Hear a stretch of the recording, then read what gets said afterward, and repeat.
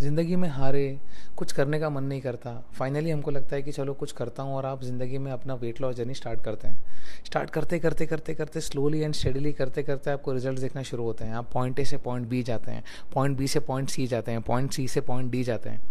फिर भी एक मन में सेल्फ डाउट होता है, यार मैं सही कर रहा हूँ क्या, मैं सही कर रहा हूँ क्या। ये सेल्फ डाउट है ना, इतने लोगों का it kills your dreams completely.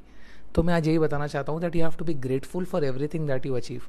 Point A से पॉइंट बी जाने के लिए बहुत ताकत लगता है, इतना सारा खुद को बनाते बनाते, खुद के इतने सारे थॉट्स को लड़ते झगड़ते हम पॉइंट ए से पॉइंट बी पहुँचते हैं। You have to be grateful at point B कि यार चलो मैं यहाँ तक पहुँचा हूँ। पॉइंट बी से फिर पॉइंट सी का सफ़र आपको तय करना है।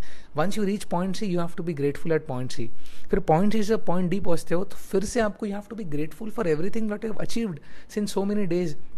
पीछे मुड़कर देखिए कि 2018 से लेकर 2022 तक जो भी आपने प्रोग्रेस किया है, कितना अच्छा प्रोग्रेस है। बिकॉज ये ग्रेटफुलनेस ही एक बहुत बड़ा इंपॉर्टेंट पार्ट है आपके जर्नी का। हम क्या करते हैं, खुद के सेल्फ डाउट में हम मरे जाते हैं हर दिन, यार मैं सही कर रहा हूँ नहीं कर रहा हूँ, सही कर रहा हूँ नहीं कर रहा हूँ। This is a forever thing, this is a long term game that we have to play. So always remember, until unless you are grateful for the things that you have, आप कभी खुश नहीं होंगे। सो हमको खुश होना है because your journey is more important than the destination. Thank you so much guys.